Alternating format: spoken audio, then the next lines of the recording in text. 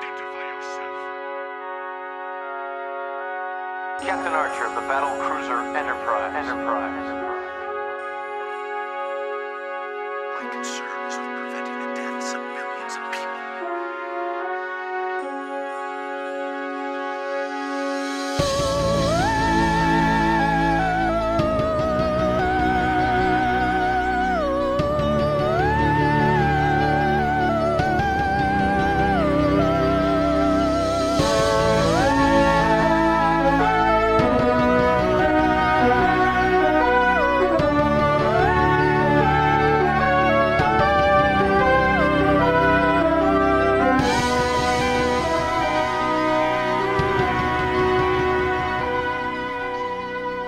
Hello and welcome to The Measure of the Fan, a Star Trek podcast in which three nerds watch all of Star Trek in chronological order, one of them enduring it all for the very first time. My name is PJ Montgomery and I am joined as ever by Matt Troy. Hello. And our resident Trek first timer, Elliot Red. Hello, everybody. See, nailed it. Second time back on it. All good with the intro now. Well done. Thank you. I did the bare minimum required. Like riding a bike that last week you just happened to scrape your knee on. Yeah. Put the stabilizers back on it this week. Yeah. He stuck a stick in his own spoke so he wouldn't have to watch Enterprise. As we all have done. Stuck a stick in my eyes and Through my head so I wouldn't have to listen to the theme song. we are nearly done with that theme song. I want to say forever, but while little teaser for you, Elliot, while when we finish this season we'll still have 3 episodes of Enterprise to go back to, we will only have that theme tune once more. Mysterious. Okay. Yeah. Tantalizing. Small Yeah. victories. Yeah. I mean, just the fact that I won't be necessarily as committed to the skip intro button as I am right now, I feel like even if it's because other Star Trek themes, I'm still going to skip the intro every now and then, but I'll also every now and then be like, yeah, I'm in the mood to watch the intro right now. Like, Yeah, like Discovery is like one of my favorites, which might be a slightly controversial choice because I know a lot of people like hate it, but I really love the Discovery intro. I didn't like it at first, but it grew on me over time, and now I love it. I feel it's one of the more intrepid sounding ones. Yeah, It's like sure. Voyager, like again, is another one of my low-key favorite Trek themes, and it's just beautiful. And like if I listen to it, sometimes it kind of like in the right situation will kind of like well me up a little bit because it's lovely. Yeah. Deep Space Nine, as you've heard before, just sounds like Emmerdale Farm to me, the British soap opera set in a small village by a farm. I mean, that's basically Deep Space Nine, isn't it? Deep Yeah, Space it is Nine is the small basically, yeah. village, Bajor is the farm. Yeah. Of course, like TNG is absolutely banging until you watch that video of the guy who's invented lyrics to the theme. And now every time me and Mario watch it together, we're always like, right, Geordie LaForge. It's a shame that Enterprise had its lyrics already, because then we could have written some. Yeah. I mean, the best lyrics to any Star Trek song are the lyrics to the original series. Yeah. I think we've discussed that before. I think I even played the Nichelle Nichols version of it. Oh, do you know my favorite version of it is the Jack Black and Kyle Gass version, the That's TNG great. version. It's great. Beyond the rim of the starlight, my love is wandering in starflight. I know he'll find in star-clustered reaches love, strange love a star woman teaches. And I know his journey ends never. His Star Trek must go on forever. But tell him as he wanders the starry sea, remember me.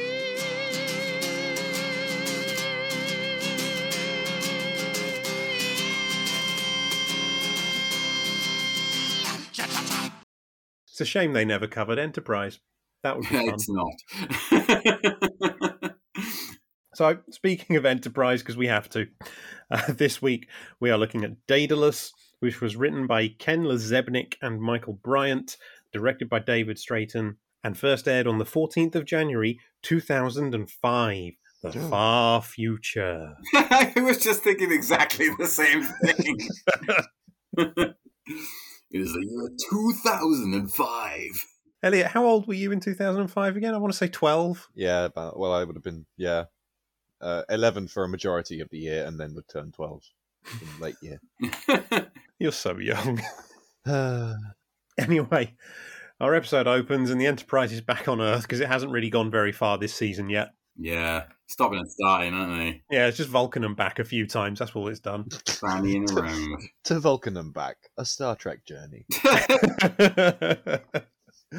But Archer and Trip are walking around the ship, going to the transporter room because someone's beaming aboard, and Trip's nervous because it's one of his heroes. It is Emery Erickson. I had to look at Memory Alpha, or I was going to call him Dr. Transporter.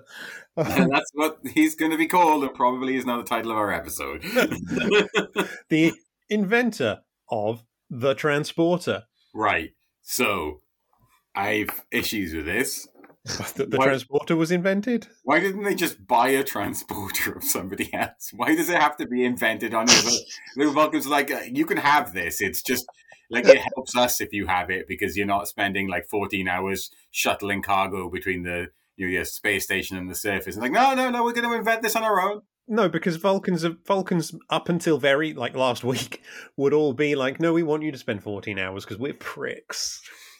It's true, but there were other the Denobulans. I'm sure they'd have gone, yeah, we'll sell you a short range, fairly reliable transport. We don't want you transporting things further than 200 miles because we think that you'll fuck around with things. But yeah, you can have a 200-mile transporter. It's perfectly safe to transport flesh and guts with, and but no, they had to work it out for themselves because if nothing else, they're time-wasting wankers. Wait, I'm a little confused as to exactly what's setting you off about this. So, do other species already? Is it established other species have definitely developed transporters already? Yeah, we've seen the Andorians do it. We've seen the Vulcans do it, and other miscellaneous races do it. I think even the Orions do it. So, is it not just a case of, although it's not already established, that rule one of the don't interfere with the thing? Primordial rule. No, it's nothing to do with that. It's imagine someone invented television and the UK refused to use televisions until they'd invented televisions themselves. To be fair, the UK would do that. They would. They definitely would. But it seems to be they could probably go about 20 light years away in a ship and buy a ship, a used ship from another alien race, and have a rudimentary transporter on there. I don't buy this shit. I don't buy this prick, this fucking guy in this episode needed to do all the shit that he did. I think they could have just bought one. Once you got warp drive, you can just buy shit. You can see that guy fucking sold them a load of shit for pepper, so we could huff it.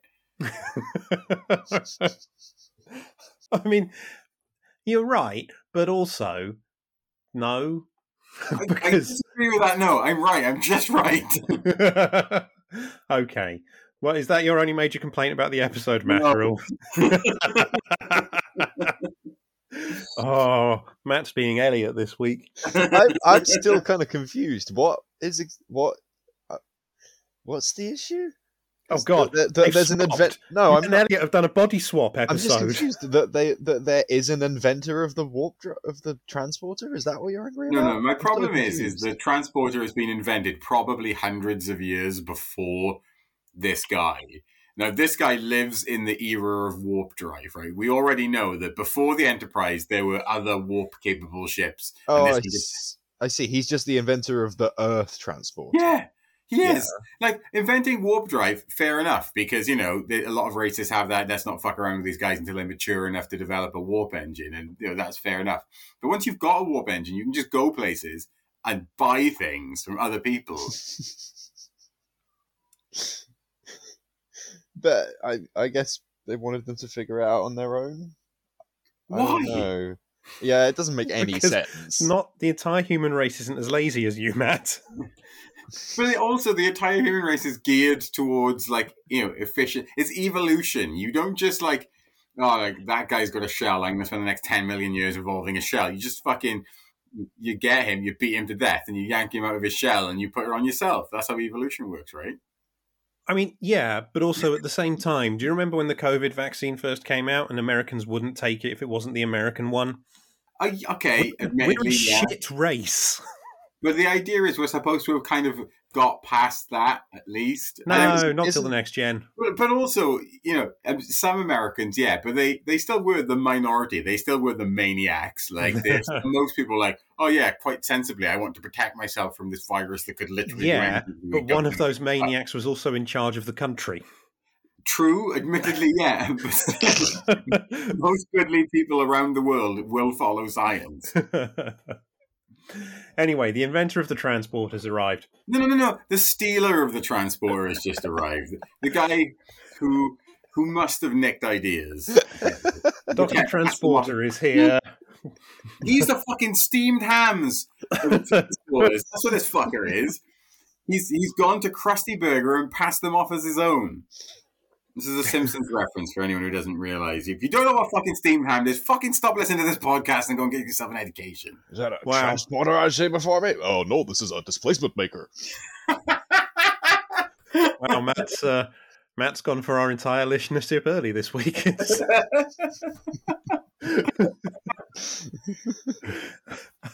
Anyway, Trip's very excited to meet Dr. Transporter, starts adjusting his uniform, and in a moment I did like Archer says, you want a mirror? And Trip says, you got a mean streak in you know that? I would have loved it if Archer just held up his middle finger. Reached quietly into his uniform and just pulled out his middle finger. And it remains, all these years later, one of my favourite insults. Anyway, Dr. Transporter and his daughter, young Transporter. The Transporter daughter. Beam aboard. He's in a wheelchair and he says nothing seems to be missing as he pats himself down and yay. But he hasn't got a dick anymore. But Archer, it turns out, knows them from back in the day. He introduces them to Trip. They go down the corridor and Dr. Transporter is like, I'm going to borrow your ship and do shit that's going to make your ship obsolete. And everyone's just like, yeah, whatever, you crazy old fuck. And that's our teaser. So then, theme tune. And then we cut to the mess hall where T'Pol is reading. And Trip says, hey, you want company? And she's like, I guess. And he's like, what you reading? I'm reading the Kirora.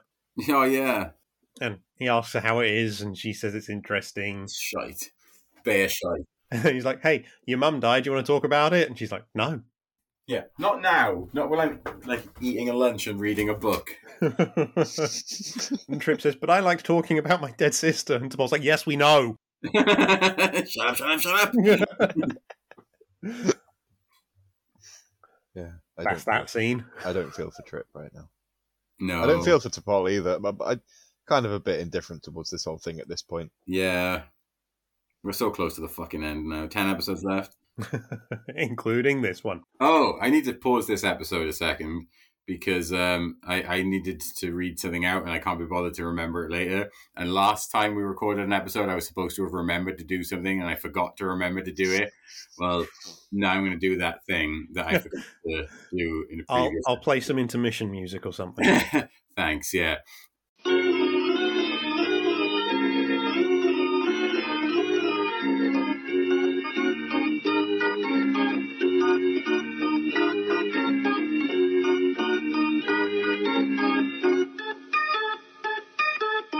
So Ben Connell, former guest on the show because we sacked him. Previous guest on the show. He was curious the other day about all of the Andy stats that we had on the show. Andy stats. Yeah, and he's actually, because we've obviously had many guests called Andy, he's developed some kind of thing here. He says, hi, you want some Andy stats? Of course you do. On the Measure of a Fan, you made a joke about having a lot of guests called Andy. I realize I'm in my second workplace to have 3 Andys. Hot Fuzz makes a joke about the station having 2 Andys. What's up with all the Andys? Well, UK name statistics show that Andrew is in the top 20 boys' names from the 50s to the 80s. US statistics show it spiked massively in the 80s. So there you are. And he gave me 2 links about baby names. Then he gave me a bonus stat. I had a job a few years ago with 4 Pauls, all of them on the cusp of retirement. My dad, also Paul, is the same age. Guess what was in the top 10 names in the mid-50s? And I click on this link. It's Paul. That's the maddest message that I've had from a listener and guest of this podcast in a while, and I just really thought that I had to bring that to the show's attention. Oh, and all of our Andys will all be back at some point. Maybe one of our Bens. We should get an episode with all of the Andys on at once. Yeah, just let them do it. Just let them do the episode. Yeah. The measure of a Fandy. The measure of a Fandy. Oh my god! I mean, maybe we'll make it the last episode of Enterprise. So we don't have to watch it. Can we? So, Andys, if you're listening, we're making you a team now. Where was I in the episode? Oh, yes, we're in Archer's private dining room, which now has 5 people around the table for the first time on a table that was not designed for 5 people. There's just not enough elbow room between T'Pol and Transporter Daughter. They're just nudging each other. Yeah. And Dr. Transporter is saying, I have a new invention. A better transporter. Do you know that my favorite thing about this whole thing is, I'm like, yeah, this isn't going to work. Like, the moment he said that he's going to have, like, a better transporter, I was like, whatever it is, it's just not going to work. Because I know what the future is. Yeah. I checked out at that point, I'm not going to Yeah. I literally knew there was going to be drama around it, and I guessed immediately, because I couldn't remember this episode from before, because it was, frankly, dog shit. I remembered, without having remembered anything, I guessed it would be that he was trying to bring somebody back. I couldn't be bothered to guess. I was like...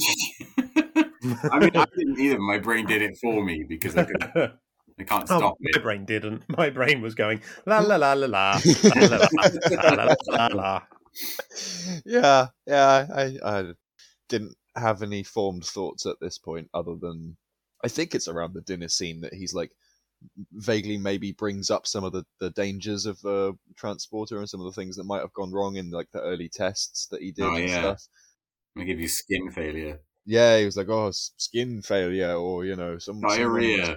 Somebody farted a lot when they came back, and it was like, oh, fuck's sake. Yeah. And I was like, you're failing to mention the ghost mode that activates being fused with rocks randomly. Like, one of the bits I do find quite funny is every single thing he lists is something that will happen to a character on future or past series of Star Trek in the transporter. Everybody was worried they'd be transported to a different place and they wouldn't have their clothes on. Riker. Only with Riker it's on purpose. Oh no, I didn't transport my clothes. Oh no, we're both naked in a small room. But he says he's invented a transporter that can transport someone from Earth to Vulcan. And Archer says, we already have those. They're called ships. And that literally happened. Like the room just fell silent, and Archer's like, ships. Ships. And Dr. Transporter is like, I don't like ships, so fuck them. We'll do transporters instead. Starfleet's going to be obsolete. Yeah, and then while the aliens are invading your race, you can all fucking transport to Vulcan and plead for help. Yeah. Apparently, Dr. Transporter and Archer's dad were friends, and they talk a bit about that, and Dr. Transporter's like, I miss your dad. And Archer's like, Kay. And then there's more talk about transporters. And I'm reading Memory Alpha, and I'm like, I watched this episode an hour ago, and I don't remember this conversation. So can you imagine all, 8 billion humans transporting to Vulcan at once, and 7/8 of our population would immediately die in desert. Do you think, because isn't there a thing, if everybody jumped at once on the Earth, there would be an appreciable kind of effect of all of the human beings? If 8 billion humans transported immediately to Vulcan, I think it would cause I don't know, a storm or something. There would be. I feel like there would, because that's so much air displacement at once across the whole planet, right? Or that energy. That's got to be a bit of heat. If 8 billion people all transported at once, that's probably enough to cook that planet. You would create a Venus, a greenhouse effect. and just fuck. That's a really good weapon, actually. They should explore that in a future Star Trek. They can pay me for it at Measure of a Fan Kofi. I'd say don't, because they'll make it a whole season of Discovery when it should just be an episode. But Yeah. Discovery's ending, so yeah. Do you know what it's like? Do you know those balls that you put at the bottom of like a bowl when you're like cooking something? You get those like, what are they called, like baking balls, or is that just something? Oh, the ones for the blind baking. Yeah. You just kind of baking balls. Yeah, you get like these ceramic baking balls, and you kind of put them into the bottom of your tray, and they do something to help. So basically, if I was in Star Trek, I'd be like, so a mass transport would destroy the atmosphere of the planet, and then I'd turn to the guy and I'd be like, yeah, imagine ceramic baking balls in a thing, and he'd be like, why are you here? And I'd be like, I don't know. You told me to come, and like I was going to do it from Zoom, and I've come all the way here, and he's like, just sit quietly, okay? Big adults are talking. I'm like, okay, I'm fine. Can I still go to the buffet? And they'd be like, yes, you can go to the fucking buffet. How did Matt get into Star Trek? It was beamed in by some prick. So then we go to the transporter room where Trip and Dr. Transporter are modifying the transporter. And Dr. Transporter's like, I was the first person to go through a transporter. I was in it for a minute and a half. It felt like years. And then I vomited. He wasn't the first person to go in a transporter, though. It's a blatant lie. He was the first person to go in a transporter that he invented. But that's like saying, I was the first person on television, because you were the person who invented television in that country, despite the fact that television has been happening for like 20 years everywhere else in the world. He's not the first person to go through a transporter. He's not even the first person to go through a transporter of his own making, because the person who originally invented transporter, probably a few of them around the galaxy, like Convergent Evolution, they all did it themselves. And one more thing, one more thing, ma'am. Also, people have travelled back in time to before when the transporter was invented and transported. That doesn't count. That's nobody has ever been the first person to transport. This guy needs to fuck off. He needs to shut up and fuck off. This guy needs to fuck off. Wow, that's in a ranty mood today. He's an angry elf. My god. This is so weird. I had very few feelings about this episode, but it seems to have made Matt very angry. Yeah, I obviously I don't like this show. I'm not going to give it any praise, but I didn't hate this episode like I have some in the past. Well, that's a good thing Matt does. It didn't make me feel extremely strong feelings. I just want to say as well, one more thing, ma'am, one more question. He's actually just a point. I actually really like Bill Cobbs as well. I think he's a great guy. And he's been in like a lot of my favourite films. He's been in like A Mighty Wind, The Hudsucker Proxy. He was in Demolition Man. I was looking him up on IMDb. His very first credit is The Taking of Pelham 1, 2, 3. Which is like probably one of my favourite movies of all time. Like absolute maybe classic. In the top 3. I absolutely love that film. He's also in The People Under the Stairs, which a lot of people hate, but I think is fucking great.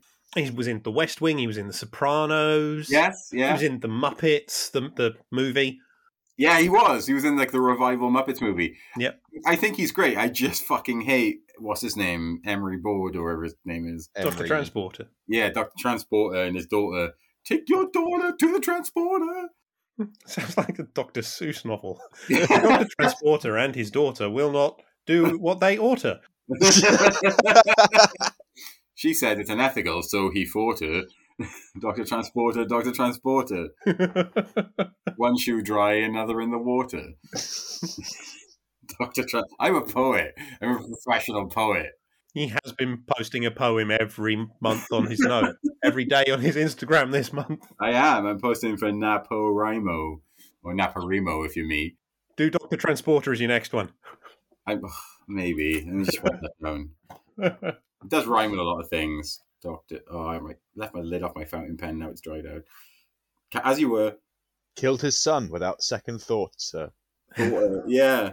So Trip says to Dr. Transporter, this is going to need a lot more power. Let me look at your power converter so I can test how much energy it's going to need. And Dr. Transporter's like, I will do the power converter.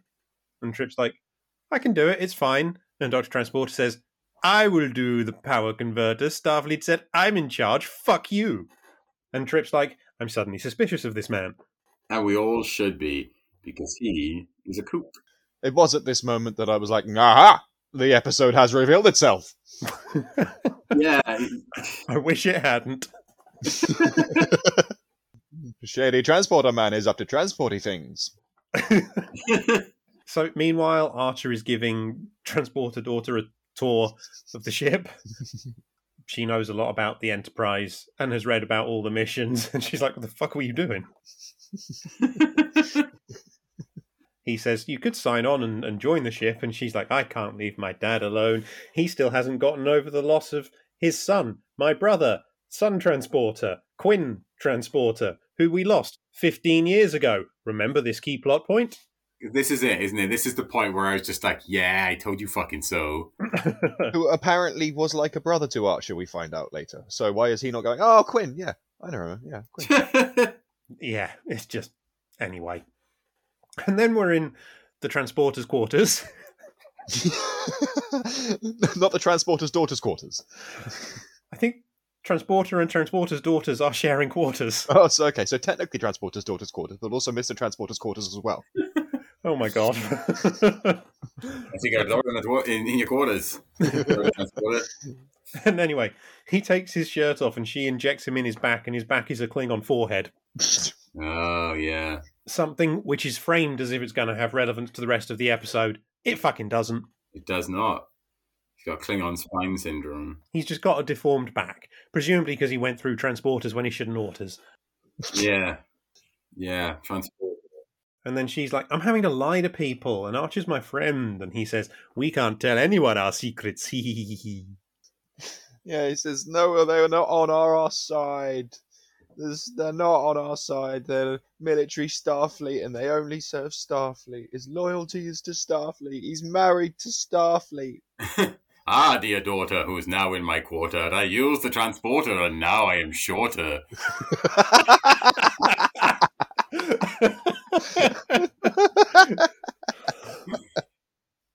Oh, dear. Oh, also the Enterprise is in a bit of space called the Barrens, where there are no stars and shit. No, I did write about that. I was like, this is like, do you know, like, right, okay, here we go. Star Trek does this a lot, and I think the only three times it's been successful with the Badlands, the Briar Patch, and the Mutara Nebula. But they're always like giving something a whimsical name, and it's just a bit of space. It's like, oh, it's a bit of space. Like even the what's it called from the last series, The Expanse. It's kind of a bit shit, wasn't it? Well, that's why they got rid of it. It doesn't exist anymore. Yeah, yeah, they cleaned it up. Yeah. Yeah, I don't think the Barrens ever comes up again. Yeah. It was just there for this episode. She's my male sorter. I do what I can to support her. She'd be a reporter if she wasn't my daughter. Silly girl, Dr. Transporter. That's quite a tall order, oh Father Transporter. Quick, take me to the engineering for quarter. There's no other mortar rhymes. There will be. We're not Eminem. We can't just do it for 3 hours. Get away with it. We're not Eminem. We can't just do it for 3 hours. Isolate the audio. I want that to come back and haunt him in future. How's that going to haunt me? It's like a sex thing. I'm sure Eminem would be happy with this statement. Indeed. What, that we're not him? Yeah, he's very lucky in that regard. So then we're in the armory, and Malcolm and some guy are there, and the guy is like, there's something over there. And Malcolm says, that is terrible line delivery. What the fuck? Anyway, you go look down there. I'll go look upstairs. And then the man goes and looks over there, and a weird thing hits him, and he falls over and screams, and Malcolm comes downstairs and his face is melted. Yeah. He listened to a really fucking awesome metal song. He literally melted his face. Actually, initially I was like, oh, it kind of reminds me of like the melty dude at the end of RoboCop. But actually, it looks a lot more like in Pirates of the Caribbean 2, when the first one with Davy Jones, when Will Turner is on like a wrecked ship and first encounters Davy Jones, he encounters a dude who's had his face for some reason sucked weird or melted off. It looks really weird. It looks like that, where it's just like swirled and melted. Yeah. Looks like a Chicago Town pizza. It is pretty gross. Like, body disfiguration is always one of body horror in general is always one of the scariest things you can do. So even though it's like a 1 second shot of just a melted face, it's the most exciting thing in this episode. And the great thing is, on Netflix, you can pause it. Then we go to the transporter, where Dr. Transporter and Transporter Daughter are lingering around where they shouldn't oughter, listening to songs. Bring your daughter to the slaughter. Buy cold water. And Archer says, have you ever encountered anything like this? And Dr. Transporter says, no, I haven't. I don't have any explanation. I have to go now. As long as there are absolutely no follow-up questions, no, I haven't. And then in their quarters, Daughter Transporter is shouting, you need to take responsible for that bad actor's death. Transporter's like, nah, don't have to, but we're going to bring your brother back to life. So then they're doing a test, and their test is beaming a probe like a little bit further away than they've ever beamed anything before. So they do it, and Trip's like, yay! Hey, Dr. Transporter, why don't you come to the mess hall and have some food with me to celebrate? And Dr. Transporter is all like, no, but bring me some cake. And stop distracting me. Stop touching my things, you dirty boy. He's like, but this is my console. And he's like, well, not anymore. And then he pisses on it. He's like, this is mine now. Oh yeah, and he makes Trip pick him up and stand him at the transporter so he can work the controls. Oh god. He's actually just doing a Steve Martin from Dirty Rotten Scoundrels. Good reference. That's a good film. I haven't seen that for years. Oh, let's arrange a gang day out to watch it. Why do we have to go out to watch it? Well, two of us do, because we don't live together. Yeah. I mean, it's probably going to be me and you, Elliot, okay? So. Oh, man. Yeah, it's true. Yeah, I have a baby now. I can't go anywhere. Yeah. Right. So then we're in Archer's quarters, and Trip walks in and says, I'm suspicious of Dr. Transporter. And I was like, I'm really glad they've made them suspicious at this point, because this guy's been shifty as fuck, and to be fair, I didn't expect them to. Yeah, they are very naive, aren't they? Yeah. And Trip's like, because all the stuff he's making me do, that doesn't do transporter shit. And Archer's like, oh. Yeah, it's like, he makes me take my pants down and sing My Ding-a-Ling. And I don't think that's helping. And then Archie says, I am also suspicious because you made me do the same thing. And look, Trip, in his drawer, and he opens the drawer and there's a poo in it. And he's like, that wasn't there this morning. Never explained. I've been looking for a way to segue this into the episode somehow, and this might have to be it. It's weak as hell. Have you guys ever seen Orson Welles doing an advert for a French champagne? Yeah, I thought that's one of my favourite things in the world. But he's drunk as fuck. The French champagne. Oh, the French. There's a French champagne. There's a French champagne. Thomas Masson. Ah, the French champagne has always been celebrated for its excellence. There is a California champagne by Paul Masson, inspired by that same French excellence. It's fermented in the bottle, and like the best French champagne, it's vintage dated. So Paul Masson. It's the fact that there's two actors that are in this thing with him, and every time the first time they do the checkerboard action, he's not even paying attention, and he's like, well, and they have to go like, Orson. And then the second time, French champagne. the second time they clack it, and then the third time they clack it, he's like, no, the French. And these two actors that have to keep a straight face right next to him do such an incredible job. Like, they're clearly professionals, because they're sitting there next to this pissed up, shit-faced Orson Welles going, Have you ever seen the sketch of that? There's a sketch by James Adomian, the stand-up comedian and impersonator, who is absolutely amazing, but he's done like his own version of it, and it is, without even straying too far from the original outtakes of the commercial, is fantastic. I'll send you a link. Yeah, I need to watch that. Yeah. The French champagne. It's so funny. But Archer is suspicious because he's like, yeah, Dr. Transporter said he'd never seen one of these anomalies before, but I've read some logs, and it turns out 5 years ago, a crew member on Dr. Transporter's ship saw something similar. And then T'Pol phones him and says, hey, we've got the anomaly back. So, even though it's an anomaly, Archer, T'Pol, and 2 Marines go at it with guns. Well, you never know. Did you say, oh, you never know? Yeah, what else are they going to do? Not take their guns? I agree with you. I feel like they don't do enough with guns on this ship, and then that's how bad things happen. Yeah. And Archer says, don't touch the anomaly. Then he and T'Pol go into the decontamination room, the sexy room, because they're like, here's a set we haven't seen for a while, but we don't want to do the rubbing anymore, so... And T'Pol touches it and goes, ow! Yeah, I'd never thought about the fact that that set still exists. It's just Yeah. not being used. Because Rick Berman and Brannon Braga wouldn't let them take it down. In fact, I think it's still in Rick Berman's house. It almost certainly is. Yeah, but T'Pol's touched it, and now her hand's a little bit melty. And they go to sick bay, and Phlox is trying to treat her, and she's like, look how cool my hand is. Stop picking it.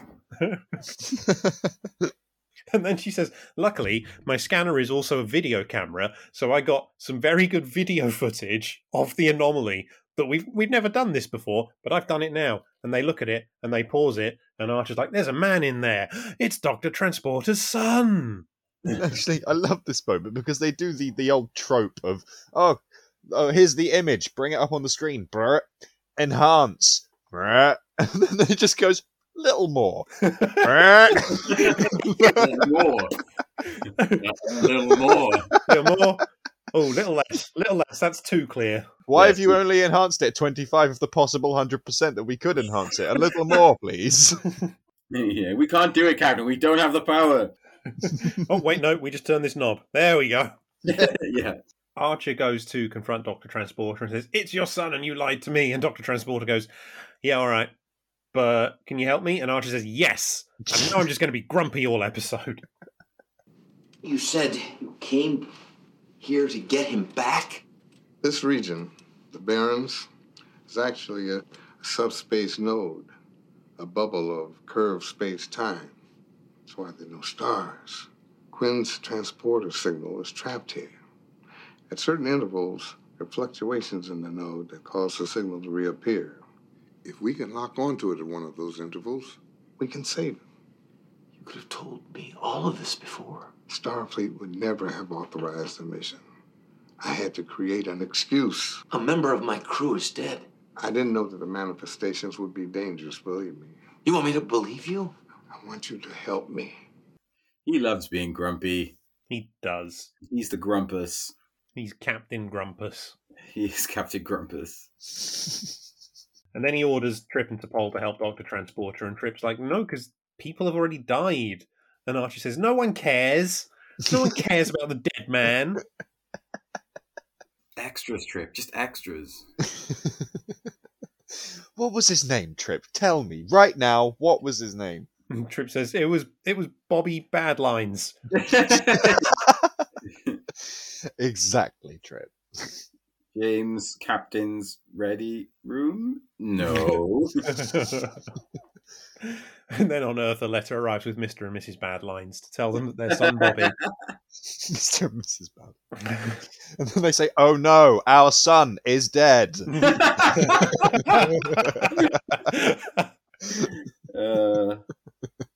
So Trip is working with Dr. Transporter on the transporter, and Dr. Transporter says, hey, you're not really talking much to me. And Trip's like, no, I don't really like you anymore. Did you like it more when I worshipped you? And Dr. Transporter's like, well, yeah. Yeah. That was a lot easier for me to get my nefarious tasks done. Well, of course I did. And then Dr. Transporter says, you'd understand if you'd lost a son. And Trip goes, now I can talk about my dead sister again. And he leaves. I do like the moment when Trip's just like, I've lost a lot, and I'd do a lot to get my sister back, but I wouldn't put other people in danger. And the dude's just like ignores it completely and is like, I miss my son still. I like stories. Yeah, pretty much. And then Transporter daughter is in Archer's quarters, talking to Porthos, his canine daughter, son. Aw. Do you reckon she knew K9, Porthos from the past, or do you reckon it's the first time they've met? She mentions having heard of Porthos, so I think this is the first time. And Porthos does do some great rolling over in this He scene. does. That's my favourite bit of the episode.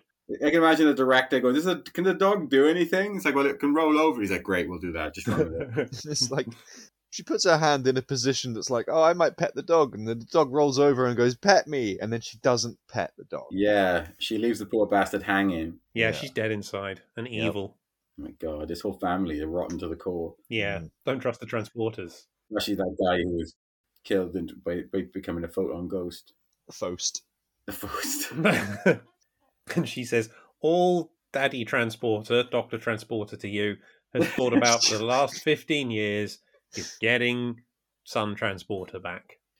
And soon he can think about something else, like trees, or, I don't know, the sky. Dying with dignity. No, not that. Oh. And then we're in engineering, and T'Pol goes to see Trip, and he's like, hey, I'm going to bring back movie night again. What do you want? A horror film or a musical? And she's like, no, I'm going to stay in my quarters with the Kiorora. Stop drinking that Kiora. He's like, hey, you used to like interacting with humans. And she says, no, I didn't. And now I've got better priorities. Yeah, what was possibly giving you that idea? And then we're in a shuttle bay, and Archer's pushing Dr. Transporter around, looking for the anomaly. And they find the anomaly, but it goes through a wall that blows up. And Archer pushes Dr. Transporter over in his wheelchair, not to save him, just for fun. Yes, yeah, because that's the kind of guy that Archer is. And then later on, Trip's like, hey, we shouldn't be doing this because that thing nearly went into the torpedoes. And if it had, we'd all be dead now because the ship would have gone boom, boom. And Archer's like, no, I'm grumpy. We're going to keep doing the bad things and you're insubordinate. He's like, fine. Has there ever been a mutiny in Star Trek? Yes. Yes. I'm surprised more people weren't against continuing with this after the wall explosion right next to the torpedoes. Well, that would have involved writing lines for, say, Travis. No, I would have thought, maybe Phlox would go, Captain, it's a little worrying. What the fuck is going on? Were this the Expanse, you would not risk damage to our ship. It's good Star Trek voice there. What you've done there is you've done a Star Trek voice. There is no particular character, but it's also all of the characters. Yeah, that could be any regular human that's serious or a Vulcan. So it's like... Yeah. It's good work. Nice. Yeah, pointless Thanks. work. I'll be here all week. What? In the chat? In this vacuumless, timeless space between podcasts. Yeah, we just put Elliot in a cupboard when we're not recording. Yeah, he's like a teacher. He lives at the school. Elliot lives at the podcast. So in Dr. Transporter's quarters, he's talking to Archer, and he says, now I got a scan of my ghost son anomaly transporter thing. I can get a lock on him and bring him back. Now I'm going to say I'm sorry to you about everything, because I have nearly achieved my objectives. And Archer's like, okay. He's like, yeah, I'm pretty tired of this plot now, just like everybody else, so... Yeah. I'm not even mad, just fucking get it done. Get Brexit done. And then they're in the transporter room. Archer, Trip, Phlox, Dr. Transporter and Daughter Transporter by the transporter, and they're trying to beam in Son Transporter, and T'Pol's like, he's here! And they beam him in, but they're not very good at it. They don't have enough strength, and Phlox scans him and says, yeah, if you beam him in, he's dead. And Dr. Transporter is like, no, I can fix it. And everyone else is like, no, you can't. And then they beam him in and he dies. And he's like, and no. His dad's all like, oh, now I'm sad. Transporter son, no. And then, like, a few minutes later, Archer visits him in his quarters and he's like, yeah, I'm over it now. Yeah. And he's just like, though without the supporter of my hindquarters, I invented a teleporter, and my son I did slaughter. I'd be hung, drawn, and quartered at Starfleet headquarters. Is this the end of Dr. Transporter? Yeah, and so he's like, my son would prefer this to being between life and death. I'm just like, okay. And then he's like, I'm going to have to answer to Starfleet. And Archer says, maybe they'll make you a teacher? Because apparently that's what you do for crime now. That's what you do when you melt off someone's face. You get to be a teacher. If this was like Black Mirror, then he would have been trapped in a hellish AI-like dimension where time moves immoral and he goes insane. But this is Star Trek. What's most likely is that he would have been able to stay in that kind of stasis for as long as it would have taken for a future civilization to go, oh, look, we picked up this dude that's just like floating in transporter space. Let's just materialize him. He's going to die, though. It's fine. We've got vaccines and shit. Vaccines for being disintegrated. Disintegration. His cells were degenerating, but they could just like reverse that because they got fucking bullshit technology, right? That's just the transporter. Is it always the transporter, or do they sometimes just go, here's this device we've never mentioned before? Well, no, the transporter disintegrates you and puts you back together. That's what it does. As was mentioned in this episode, does it actually kill you? That is a debate that no one can find a conclusive answer to. Yay! So he's like half disintegrated while he's like in this stasis mode? Why not? Because if it disintegrates you and puts you back together, how's he like forming enough of a body to form a pose to walk around? This is my problem with it, right? Is that the transporter is two elements, right? One element of it disassembles you at a molecular level and moves those molecules through a beam of some sort to the point where you need to end up. The second element of the transporter is a computer saves your entire brain to a computer, which it then reintegrates with your body. Like, I'm assuming that that's the answer, because I don't believe that, like, I'm not flat pack. Like, if you took me apart and put me together somewhere else, I would fundamentally be brain dead, at the very least, probably actually dead.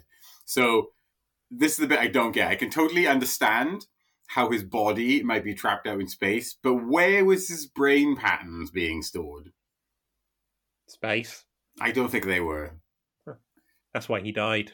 I think it's just a badly thought out, stupid episode. Well, for sure. That's the case. Then we're in sickbay, and Phlox is scanning to Paul, and he's like, hey, I can't find any trace of Pinar syndrome. And apparently on Vulcan, no one's got it anymore. Hooray! Eh? And yeah, I'm not even going to question why. Okay. And then T'Pol goes to see Trip, and she's like, I'm going through some shit right now, so I don't have time for a relationship. I need to understand me. And Trip says, at least my warp engines still need me. Oh, beautiful, beautiful writing. And then Dr. Transporter and Transporter Daughter leave the Enterprise on the transporter. And that's that.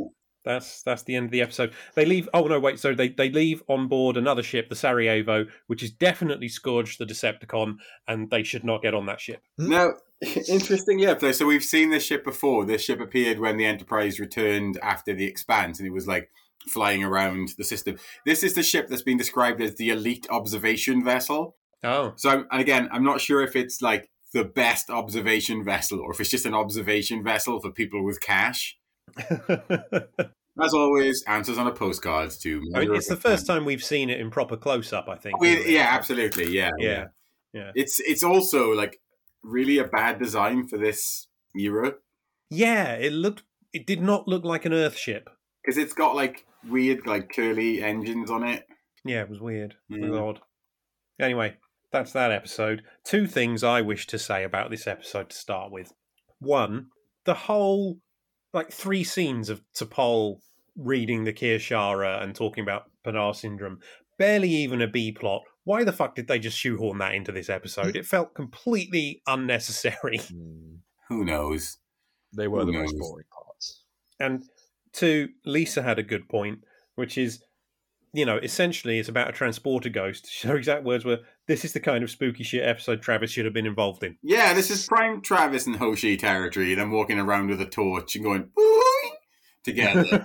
Yeah, where was that shit? I want to see like a drawer open, and I want to see Travis poke his head out of it, and then them close the drawer and open another drawer, and he gets out of that drawer. That's the kind of transporter accident I want to see.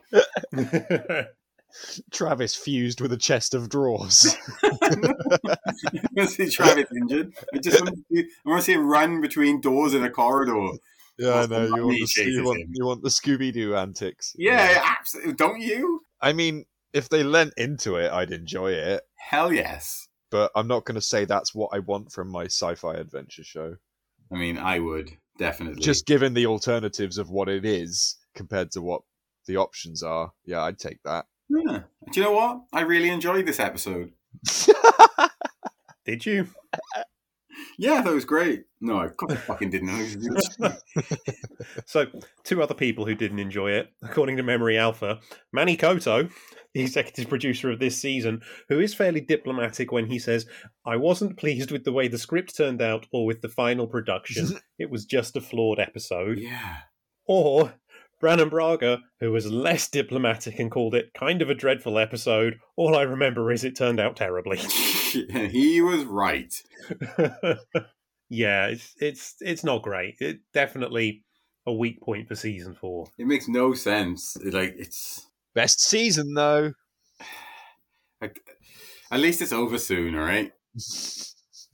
It's a weird one though, because the idea of taking a Star Trek technology, introducing us to the inventor of it, and this inventor actually either having nefarious purposes or just being a bit weird is a classic one. And there have been some great examples of it, and they just fucked it. Yeah, there's so many great examples of this. Like Dr. Kelso from Scrubs in the episode that he's in TNG. Like that's a great example. Or Dr. Daystrom in the original series. Dr. Daystrom in the original series. What's his name? Winchester from MASH in the episode that he's in The Next Generation, the solar flare machine thing. That's a really good one. Yeah. Is Garth of Izar, does he do something like that as well? He's more of a war hero, I think. Yeah, I'm sure. Yeah, I'm sure there's another example of it in the original series though as well. Yeah, there are a couple, I think, in the original series. Yeah, it's a classic premise, and I'm here for it. And it's one of the Star Trek premises I've always got a bit of time for because, well, as is the premise of Star Trek is a bunch of best friends all live and work together, and everybody else can't be trusted, and that's prime Star Trek. Yeah, but they just fucked it in this one. Yeah. Like the concept of meeting the inventor of the technologies that we're totally used to just seeing be used.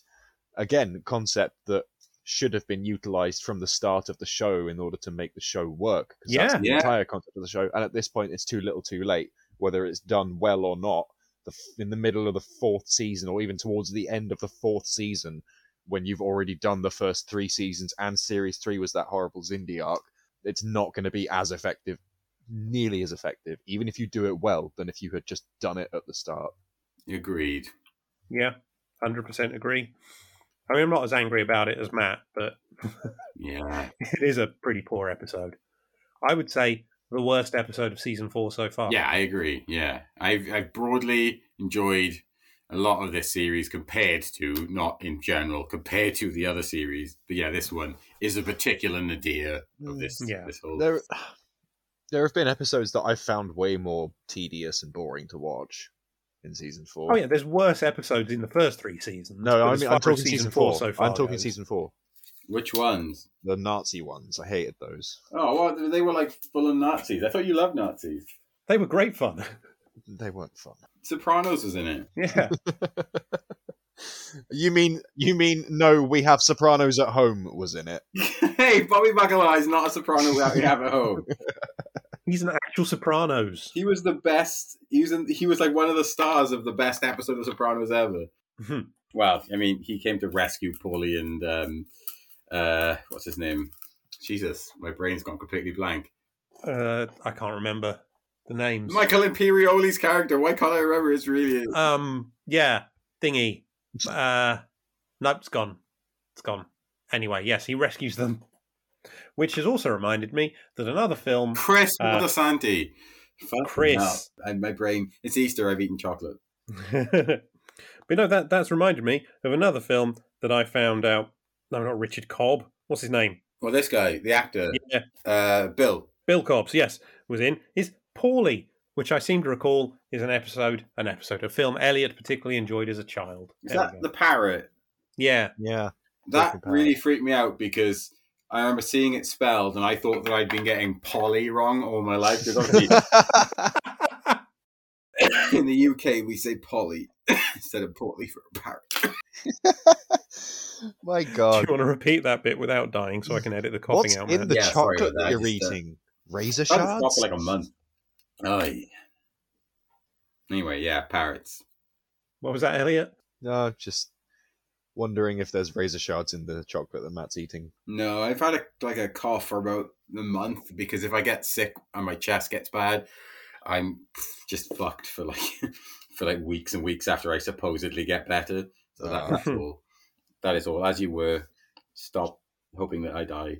It's always worth checking if your friends are in the middle of a jigsaw trap or not, folks. Always double check. Yeah. Friends don't let friends go in a jigsaw trap. To be honest with you, would you actually probably be friends with anyone who'd end up in a jigsaw trap? Like, that's a very good point. But wankers. Every now and then, if you actually keep up with the films, there are some people in there who don't fully deserve that treatment. Some of them are just like, he didn't pay someone back £100 once. I gave up on that film series pretty quickly. The first one's great. Yeah. But after that, it falls off a cliff. Yeah, I think I watched like the first 3. Yeah. And I was bored by the third one. But yeah, the rest of them. Well, number 10's coming out, so catch up. Oh my God. No. Do I have to catch up? Has the premise changed at all? Apparently, I've still got 9 Fast and Furious movies I have to watch as well. So I got 2 Madness of King George movies to watch. but guys, Tobin Bell, the guy who played the character that died in the 3rd movie, is back for the 10th movie. They've done that already. I know, he was also back for the 9th movie.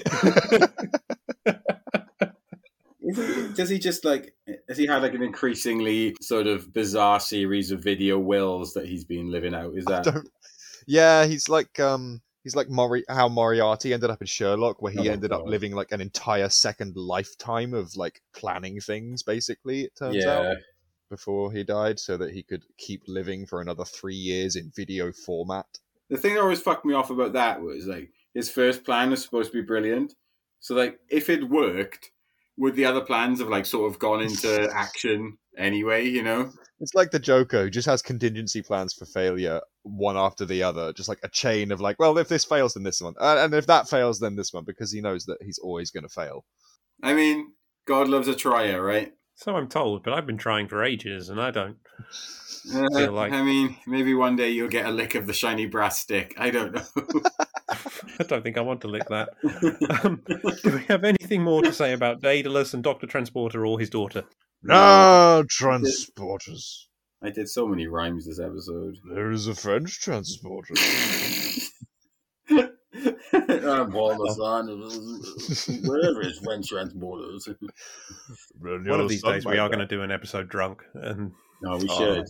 I don't know how that will go. I think you'd have to choose a very specific episode that wouldn't matter so much, or maybe Star Trek Into Darkness. Or what about like the Naked Now, or the original series version of that? The Naked Time. Yeah. Maybe. We wouldn't have to be naked, Elliot, don't worry.